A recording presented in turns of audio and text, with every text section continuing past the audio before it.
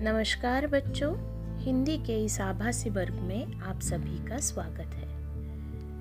पिछले ध्वनि फीतों में हमने विशेषण क्या है और उनके प्रकार क्या है, इनके बारे में विस्तार से जानकारी ली है। अब हम तुलना बोधक विशेषण की जानकारी लेंगे, यानी तुलना के आधार पर विशेषण की या विशेषण शब्द की 3 अवस्थाएं की जाती है। जैसे कि हम सभी जानते हैं, विशेषण शब्द संज्ञा या सर्वनाम की विशेषता बताते हैं, लेकिन कई बार 2 वस्तुओं के गुण, दोष आदि की तुलना की जाती है। जिन शब्दों से 2 वस्तुओं की परस्पर तुलना की जाती है, वे शब्द तुलना बोधक विशेषण कहलाते हैं। जैसे राम सुरेश से ज्यादा सुंदर है। यहाँ 2 व्यक्तियों की विशेषताओं की तुलना की जा रही है। तुलना बोधक विशेषण की कुल मिलाकर 3 अवस्थाएं बनती है। पहली है मूलावस्था, दूसरी है उत्तरावस्था और तीसरी है उत्तमावस्था। यानी अंग्रेजी में आप जो डिग्रीज पढ़ते हैं, पॉजिटिव, कंपैरेटिव, सुपरलेटिव, वही है ये मूलावस्था, उत्तरावस्था और उत्तमावस्था।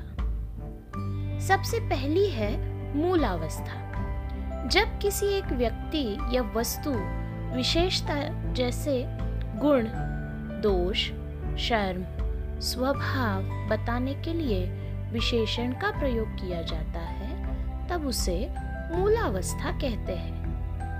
अच्छा, बुरा, वीर, बहादुर, निडर, डरपोक, यानी यहाँ किन्हीं 2 वस्तु या व्यक्ति आदि की तुलना नहीं की जाती। मैं बड़ा होकर वीर सिपाही बनना चाहता हूँ। जिंदगी में शेर एक ही भांति का निडर जानवर है। डरपोक लोगों के लिए इस घर में जगह नहीं है। रमेश एक बहुत ही अच्छा व्यक्ति है। इन उदाहरण में आप देख सकते हैं कि विशेषण शब्दों का प्रयोग किया जा रहा है, लेकिन विशेषण शब्दों का प्रयोग करके 2 वस्तु या व्यक्ति आदि में तुलना नहीं की जा रही। अतः तुलना बोधक विशेषण की मूलावस्था ये शब्द कहलाए जाएंगे। दूसरी है उत्तमावस्था। जब किन्हीं वस्तुओं या व्यक्तियों की आपस में गुण, दोष आदि पर आधारित तुलना की जाती है एवं उनमें एक से दूसरा श्रेष्ठ माना जाता है, तब यह उत्तरावस्था कहलाती है। जैसे ज्यादा सुंदर, अधिक बुद्धिमान, ज्यादा तेज। मैं ज्यादा दयालु हूँ। मैं तुमसे अधिक दयालु हूँ। रीना मीना से अधिक बुद्धिमान है। मिल्खा बोल्ट से ज्यादा तेज भागता है।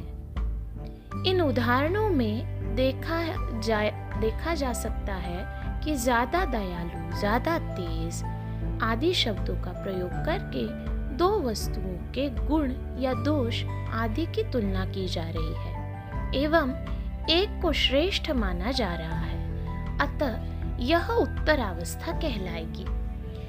इस उत्तरावस्था को बताने के लिए या तो आप विशेषण की मूल अवस्था से पहले ज्यादा, अधिक, बहुत ऐसे शब्दों का इस्तेमाल कर सकते हैं। जैसे बहुत तेज या बहुत भारी, ज्यादा दयालु, ऐसे शब्दों का इस्तेमाल किया जा सकता है जब ये तुलना है।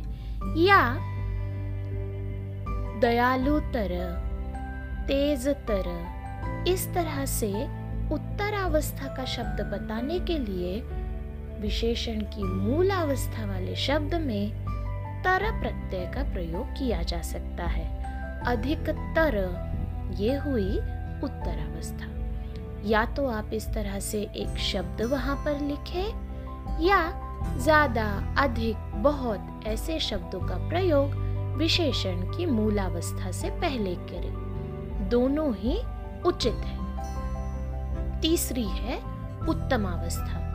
जब दो से ज्यादा वस्तुओं या व्यक्तियों की तुलना की जाती है एवं उनमें से किसी एक को ही श्रेष्ठ बताया जाता है तो उसे उत्तम अवस्था कहा जाता है। जैसे सबसे सुंदर, सबसे बुद्धिमान, सबसे बलशाली, ऐसे शब्द जो है सबसे, इससे क्या होता है, सभी में से तुलना करके किसी एक को श्रेष्ठ माना गया है।